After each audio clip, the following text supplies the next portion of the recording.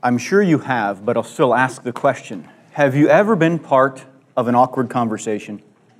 I hear some chuckling, so I think you have then. Think to that. A conversation so awkward that on one side you were just trying to get out of it in any way possible. Or you were trying to end it. You were trying to communicate something to somebody and they just weren't getting it. And that was making it awkward. I'm trying to explain this in the most simple terms I can, or be as clear as I can, whatever, but you're not getting it. And it's very awkward for me. Or you could have been on the receiving end of that. I hear you saying words, but they make no sense to me. And it's very awkward for me to listen to. But specifically, have you ever been in a conversation that was awkward because you were accountable for something that you weren't able to fulfill? And you were trying to get out of it in any way, shape, or form that you could. Usually, the human nature will revert to a series of excuses to get out of a conversation like that, to stall for time, to distract, so I can get it done and then come back to you and report that everything's like it's supposed to be, and then the awkward conversation's over. So this morning we're going to talk about excuses, and specifically a conversation, what started out as a very awkward conversation that Christ had with the Samaritan woman at the well in John chapter 4. But there's a few things unique about this conversation. First off, that yes, it does start out very awkward, and she's on the receiving end of that. And she's trying to get out of that conversation in any way, shape, or form that she can, while Christ continues to graciously but accurately communicate to her. But by the end of that conversation, by the end of that interaction, something else that's interesting is that a significant population of the village or the town that she was from came to faith in Christ as a result of that, what started out as a very awkward conversation. So let's ask God's blessing and direction on our morning as we study this and go forward. So Father, we're grateful for our time to gather together this morning. We're grateful for these songs that have directed our hearts and directed our minds to your eternal truth. We ask now for a focus and a calming of our hearts and minds around John chapter 4 this morning. That this interaction between Christ and the Samaritan woman would serve to teach and instruct us. That as we see you and understand you more, others can see you and understand you more because of our lives and our response to your word. So we pray this in Christ's name. Amen. So if you have not already heard, or you read ahead or peeked ahead, we're in John chapter 4 this morning, continuing the series through the Gospel of John, where we learn as maturing followers of Christ here at Liberty Hills Bible Church. We're working through the series in John, through the Gospel of John, to then, as maturing followers, to know who it is we're following and where it is He's leading. So we get to observe this conversation here in John chapter 4 as an example. What sets John apart from the other three Gospels is that in comparison, John's Gospel is the gospel of private interaction, the most personal interaction that Christ had. There's a series of those that are much more recorded in the Gospel of John than they are in the other Gospels. But as we see, the author John had written at the end of his book, these things are written. Much more could have been written, but these things are written so that we may believe that Jesus is the Christ, the Son of God, and that by believing we may have life, eternal life in His name. So that is the end result of many from this conversation we'll look at in chapter 4. They saw Christ, they believed in Christ, and then have eternal life in His name.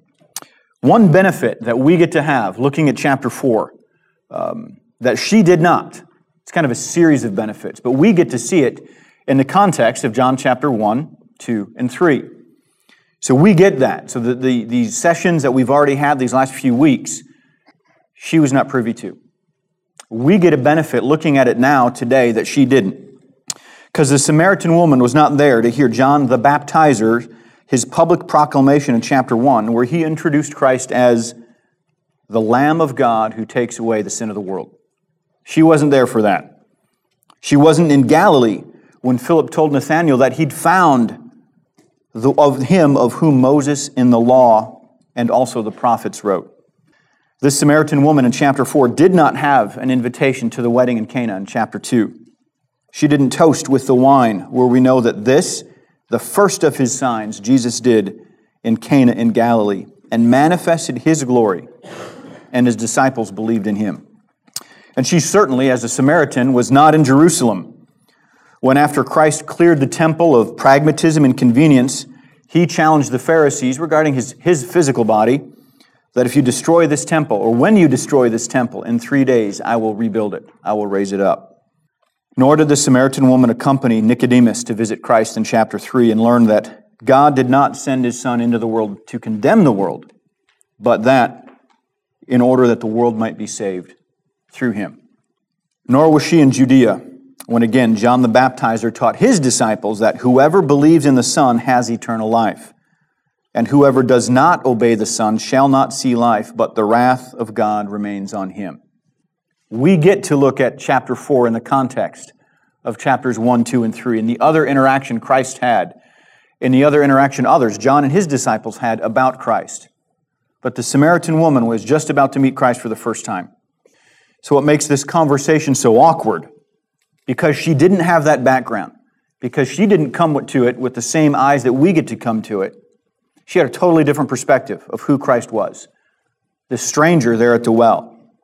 So part of what makes her conversation awkward is she doesn't have the context we just reviewed, and that we've been working through these last several weeks. Instead, because she didn't have that background, because she didn't have faith, the Samaritan woman, we'll see this play out, but this Samaritan woman was trapped in the trivial. She was trapped in trivial things, but through the process of the conversation, through the process of that awkwardness, especially at the beginning, but through the process of Christ revealing himself to her, she comes to faith, and he teaches her to focus on the eternal. So the conversation starts when she, the Samaritan woman, is trapped in the trivial. But through the progress of his revelation of himself to her, Christ teaches her to focus on the eternal. And we'll watch her grow through that. We'll watch her transition from physical, temporal things, trivial things, so to speak, but to a focus that leads her and several of her town, her village, to have an eternal perspective of Christ. So let's dive into John chapter 4, verse 1, and watch this whole thing play out. So John chapter 4, verse 1 says, "Now when Jesus learned," this is awkward phrasing, so stay with it. We'll paraphrase it here in a minute. Chapter 4, verse 1. "Now when Jesus learned that the Pharisees had heard that Jesus was making and baptizing more disciples than John, although Jesus himself did not baptize, but only his disciples, he left Judea and departed again for Galilee." Verse 4, "And he had to pass through Samaria. So he came to a town of Samaria called Sychar, near the field that Jacob had given to his son Joseph. Jacob's well was there, so Jesus, wearied as he was from his journey, was sitting beside the well. It was about the 6th hour. So that sets the stage, or kind of the context of what is going on and where this is happening. And it starts out with a little bit of drama. Here's a bit of the paraphrase, and then there's some more drama to follow, so stay with it. But it starts with some, it leads out, this chapter 4 leads out with some tension between Christ and the Pharisees. Other than the Roman Empire, the Pharisees were the dominating cultural influence in and around Jerusalem in the countryside. So when Jesus knew that the Pharisees knew that Jesus had more disciples than John.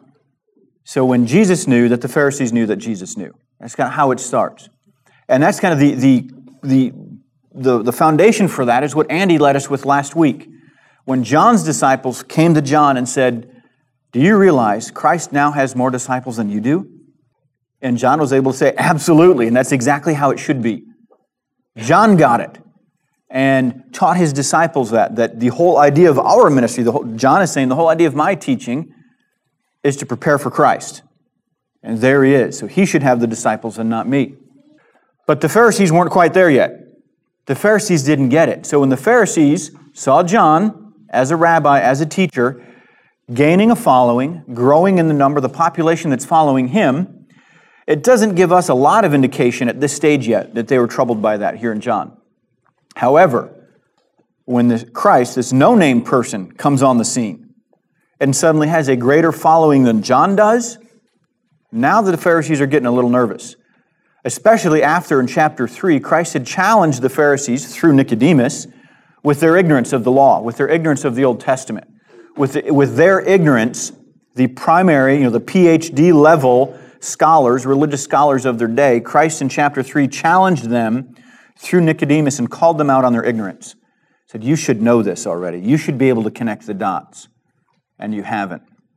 So not only has Jesus called them out on their ignorance, he now has more followers than John did. So when Jesus knew that the Pharisees knew that Jesus knew he had more disciples than John, is where we start. Christ decides to leave. He's going to leave the area and go back north to Galilee. Kind of get out of the way, let things cool down a little bit. And he wasn't just escaping, but he had a divine appointment. But there was some more to that backstory, and that tension between Christ and the Pharisees. Okay? Because John, in chapter 1, had publicly testified to the messiahship of Christ. And this is where we get to see all this string and connect together. Not just a series of random things in chapter 1, and then other things in chapter 2, and then this time with Nicodemus in chapter 3 at night, but a series of connected and related events, all moving us to what John the author says teaches us that we can believe in Christ, and by believing have life in His name. So in chapter 1, John the Baptist publicly testifies to the messiahship of Christ. In chapter 2, Christ went to the temple in Jerusalem during celebration of the Passover and made quite a public scene by calling them out on what the level that they had allowed that to stoop to. Sacrifice was necessary, so the animals for the sacrifice were necessary. And people coming from all over the known world to make their sacrifice needed currency exchange, absolutely. But they were doing it in the wrong time and the wrong place. And Christ resets that and clarifies the holiness of the temple. Okay, but He did it in a very public, in a very open, in a very challenging way. Not normally the way to win friends and influence people. Not like normally politicians do. So they were still hurting and smarting from that, challenged by that. Then I just referred to us, the conversation in chapter 3 with Nicodemus. And then again, after that conversation, John the Baptizer again publicly proclaims the messiahship of Christ. So here we are in chapter 4, and the Pharisees are feeling this a little bit. They're feeling growing resentment to Christ and His teaching. Another layer to that drama, here early stage of chapter 4, is it says in verse 4 that He had to pass through Samaria. At that time, and in that culture, no self-respecting and responsible Jewish adult would go through Samaria.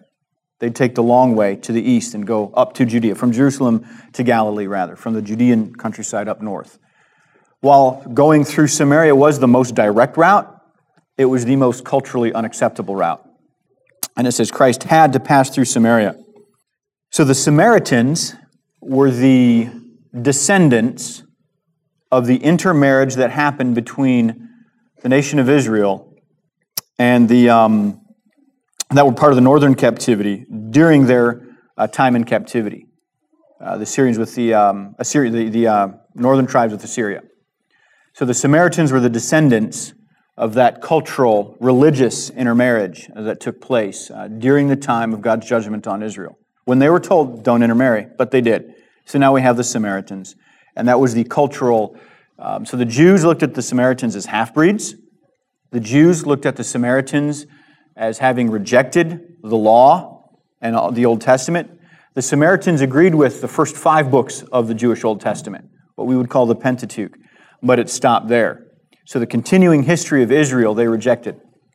So the Jews and the Samaritans didn't get along on several levels, culturally, socially, politically, spiritually. And yet here in verse 4, it says Christ had to go through Samaria, which is not something you did in those days.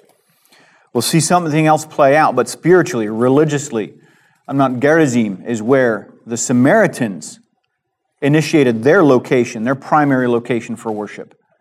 And the Jews had that at the temple in Jerusalem. So on so many levels, there was tension and hatred and animosity between the two groups. Dare I say, more so than the Missouri-Kansas border war that we see today. That can be quite intense and lead to some awkward conversations of their own. So a lot of tension, culturally, politically, socially, spiritually. But we'll come back into John chapter 4 here. So in verse 7, a woman from Samaria came to draw water, and Jesus said to her, "Give me a drink." For His disciples had gone away into the city to buy food. Hold on to that, tuck that away. We'll come back to that in a little bit.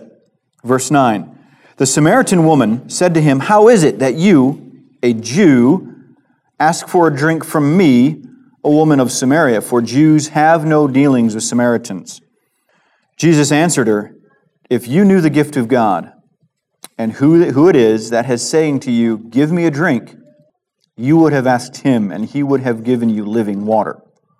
Verse 11, the woman said to him, "Sir, you have nothing to draw water with, and the well is deep. Where do you get that living water? Are you greater than our father Jacob? He gave us the well and drank from it himself, as did his sons and his livestock." Jesus said to her, "Everyone who drinks of this water will be thirsty again. But whoever drinks of the water that I will give him will never be thirsty again. The water that I give him will become in him a spring of water welling up to eternal life." The woman said to him, "Sir, give me this water so that I may not be thirsty or have to come here to draw water." So this is where the concept of that title, the subject we're talking about, excuses, comes in today. See, we'll see this play out. The Samaritan woman hid behind a series of excuses in her interaction, in her awkward conversation with Christ. But as he then graciously and lovingly and accurately confronts her with the reality of her spiritual condition. So excuse number one. You might want to write this down. It'll be on the test later. Excuse number one is cultural. Verse 9. If I were to summarize it or to paraphrase it, what right do you have to talk to me? This conversation is culturally, socially, politically incorrect on so many levels that we shouldn't even be having it. See, verse 7, the woman from Samaria came to draw water. Jesus said to her, "Give me a drink," because his disciples had gone into town to buy food. And verse 9, the Samaritan woman says to him, "How is it that you," and it's kind of an accusatory question. It's not, how can this happen? It's an accusatory question. She's like, "Let me get this straight.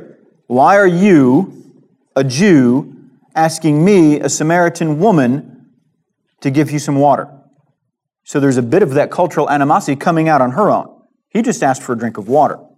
She can obviously see, because we'll see this next, he has nothing to draw water with. She can see that. So she knows, here's this guy, middle of the day, 6 hours, noon, by their calendar, by their clock. Middle of the day, he's there. Apparently he's an outsider. He's traveling through. She can tell that. So of course he's thirsty. That shouldn't be hard for anybody to figure out. Here's a traveler here in the middle of the day at the well. He needs water, and he's asked a simple question. She accuses him, "Why are you asking me?" The animosity between the Jews and the Samaritans was so great that they would not share tools. They would not share implements. So why would Jesus even want water that came from a Samaritan person's well, a Samaritan's jug? Something like that. This is crazy on so many levels, and she's like, "Wait a minute, who are you and what are you doing? Why are you here?" Almost to the point of back off and mind your own business. She leads with this cultural excuse. Her second excuse is practical. She leads with a cultural excuse, and he doesn't respond. Then she jumps right into layer 2. And her second excuse is practical in verses 11 and 12. The woman said to him, "Sir, you have nothing to draw water with, and the well is deep. Where do you get that living water? Are you greater than our father Jacob? He gave us the well and drank from it himself, as did his sons and his livestock." So her second excuse is practical. And it's basically, how could you have anything to offer me? Because he has no tools from which to draw the water. So she said, "Why are you even asking me?" And he said, his response to her is, if you realized who you were talking to, you'd ask for a drink from him. She just totally bypasses that, doesn't ask for clarification, just jumps right into, well, if you've got something to offer, how could you? Because you don't even have any way to get the water out of the well. So she just jumps right to this practical. I don't see this working. I don't see how this could take place. You talk to something about living water, whatever, but not even possible. She's stuck on the trivial. She's stuck in the practical. I don't see how this could happen. You have no way in which to offer me anything. I don't need you. It's kind of the bottom line summary of that response back that she gives, that second excuse. So as we see him continue to respond to her, verse 13, Jesus said to her, "Everyone who drinks of this water," referring to the well, "will be thirsty again." In verse 14, "But whoever drinks of the water that I will give him will never be thirsty again." The water that I will give him will become a spring of water welling up to eternal life. So here we get to her third excuse. Her third excuse is at the physical level. Her response, the woman said to him in verse 15, "Sir, give me this water so that I will not be thirsty again or have to come here to draw water." The third barrier, the third excuse she gives is a physical one. I'm in as long as it's convenient and fulfilling. Okay, I'm buying. Let's talk a little bit. As long. Here are my conditions, though. Is it convenient for me, and is it fulfilling for me? I want to be satisfied. Now she's in. Now she's interested at the physical level. She was looking for physical fulfillment. I don't want to be thirsty.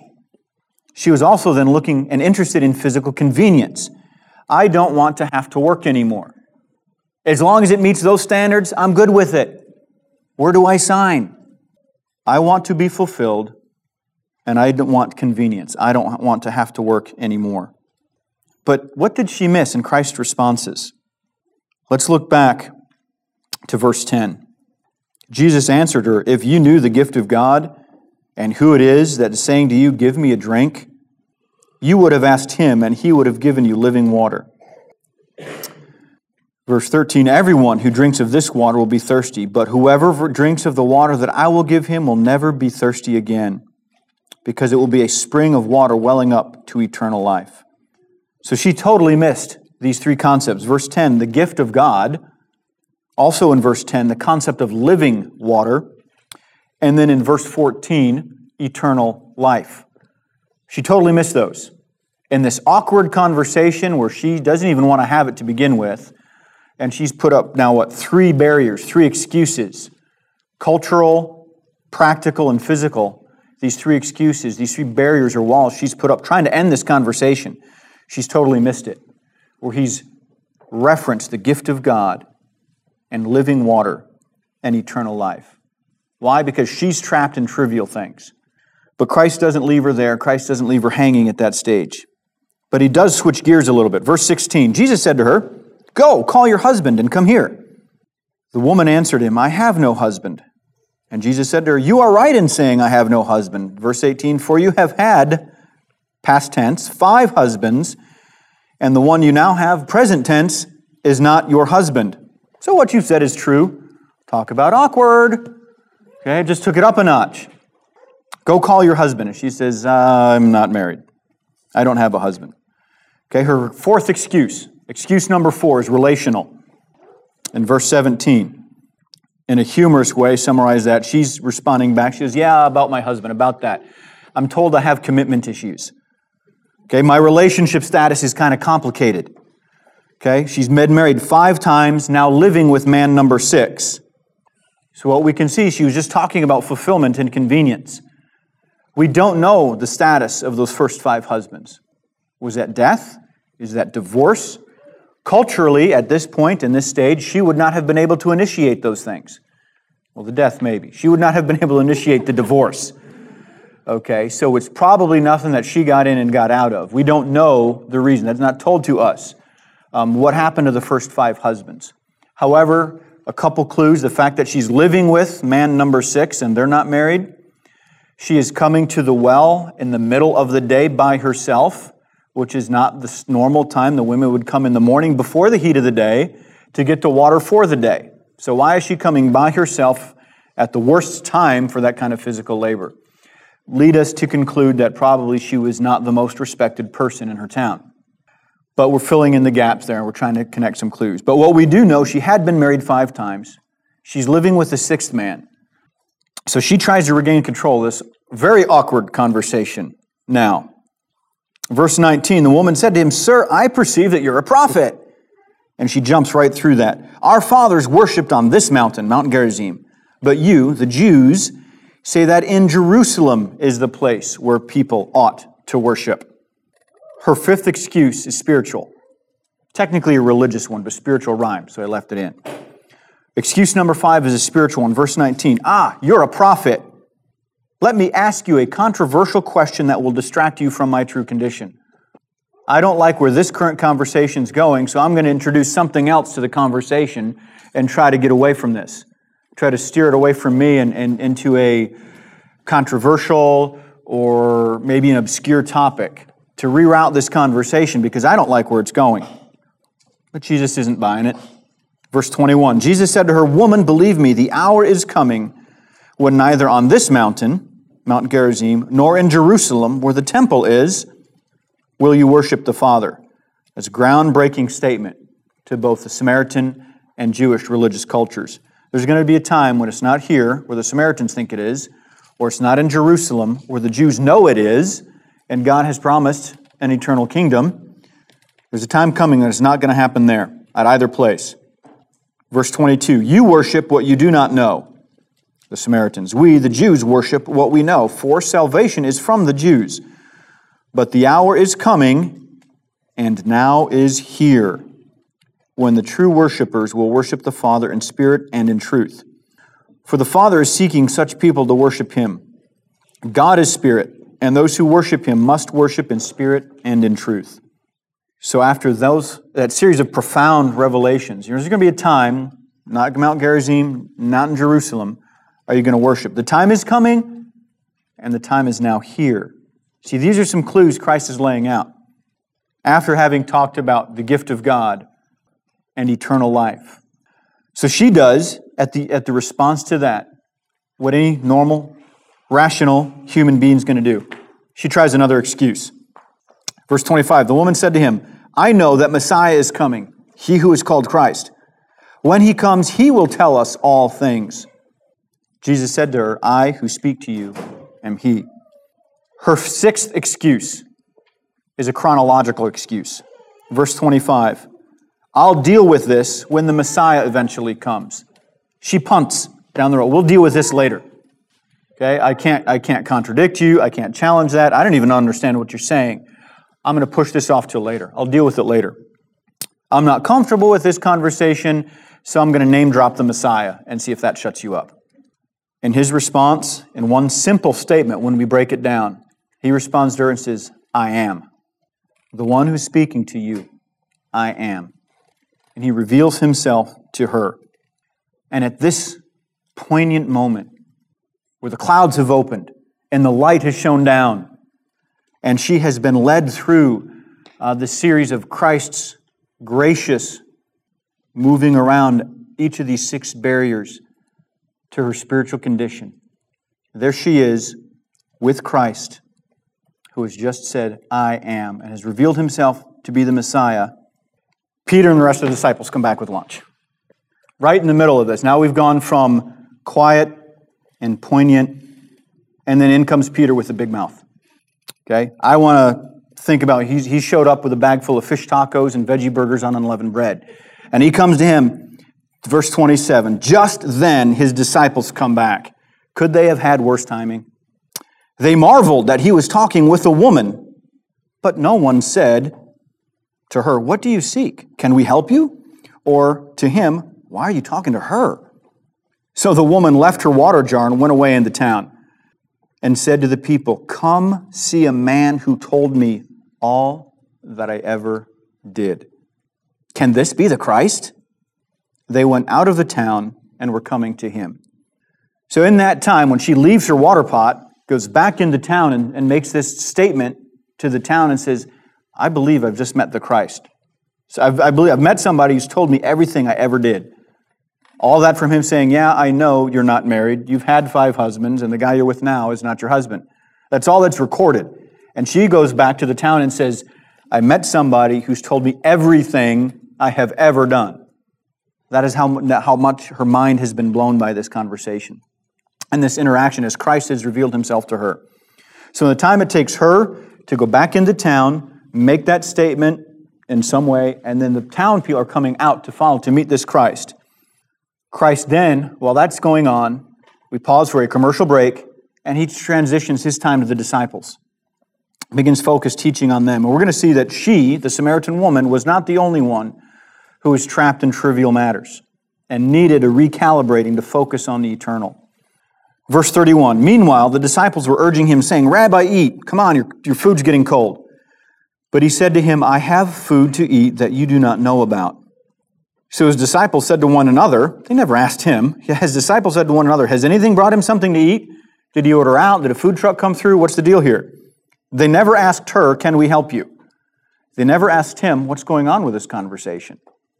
They just said, why is he talking to her? Rabbi, eat. I have food to eat that you don't know about. So instead of asking him, instead of going to Christ and saying, would you clarify this? Where did you get some food? I'm sorry it took us so long, whatever. They start grumbling, mumbling among themselves. Did anybody bring him something to eat? Verse 34, Christ said to them, my food is to do the will of him who sent me and to accomplish his work.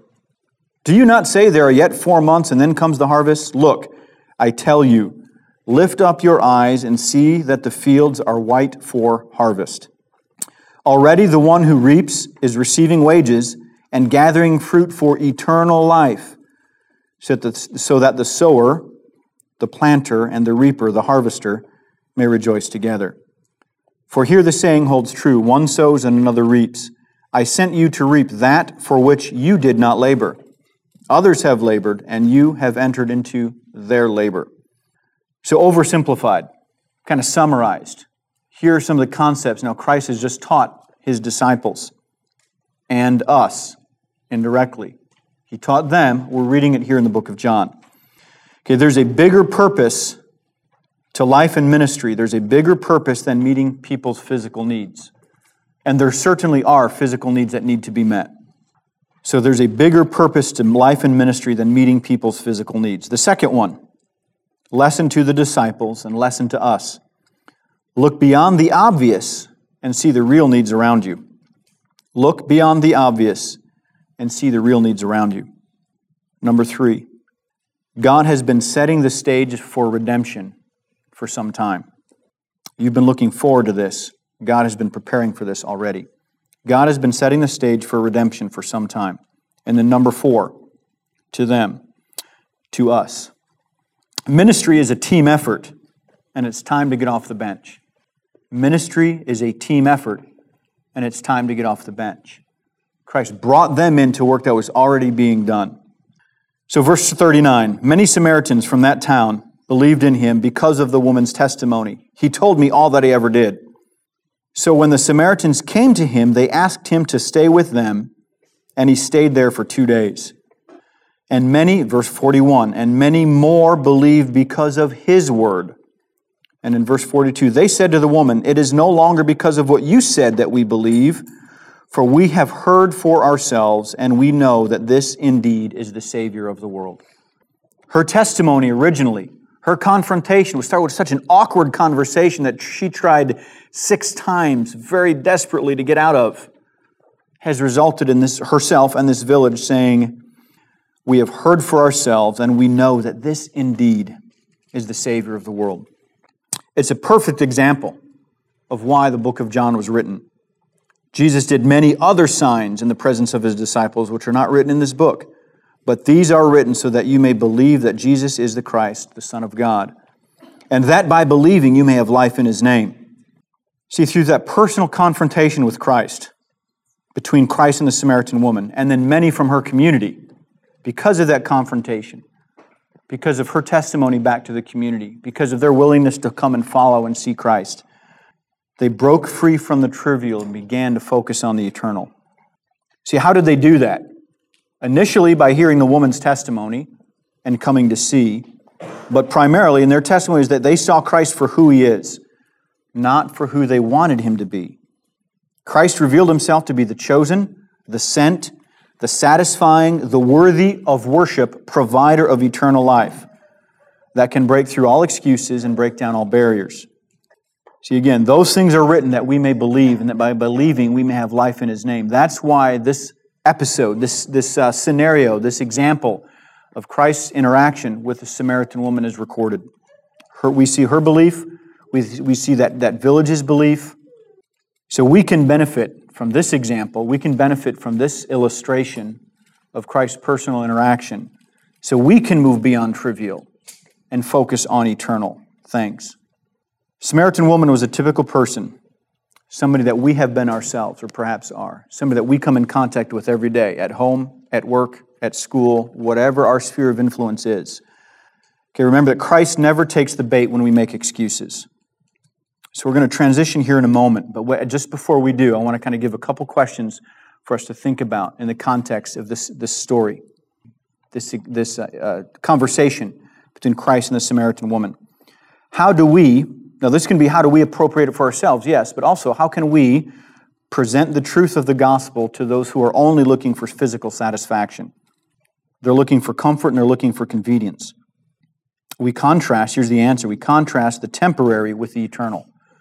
We see that play out in verses 13 and 14 here from John chapter 4.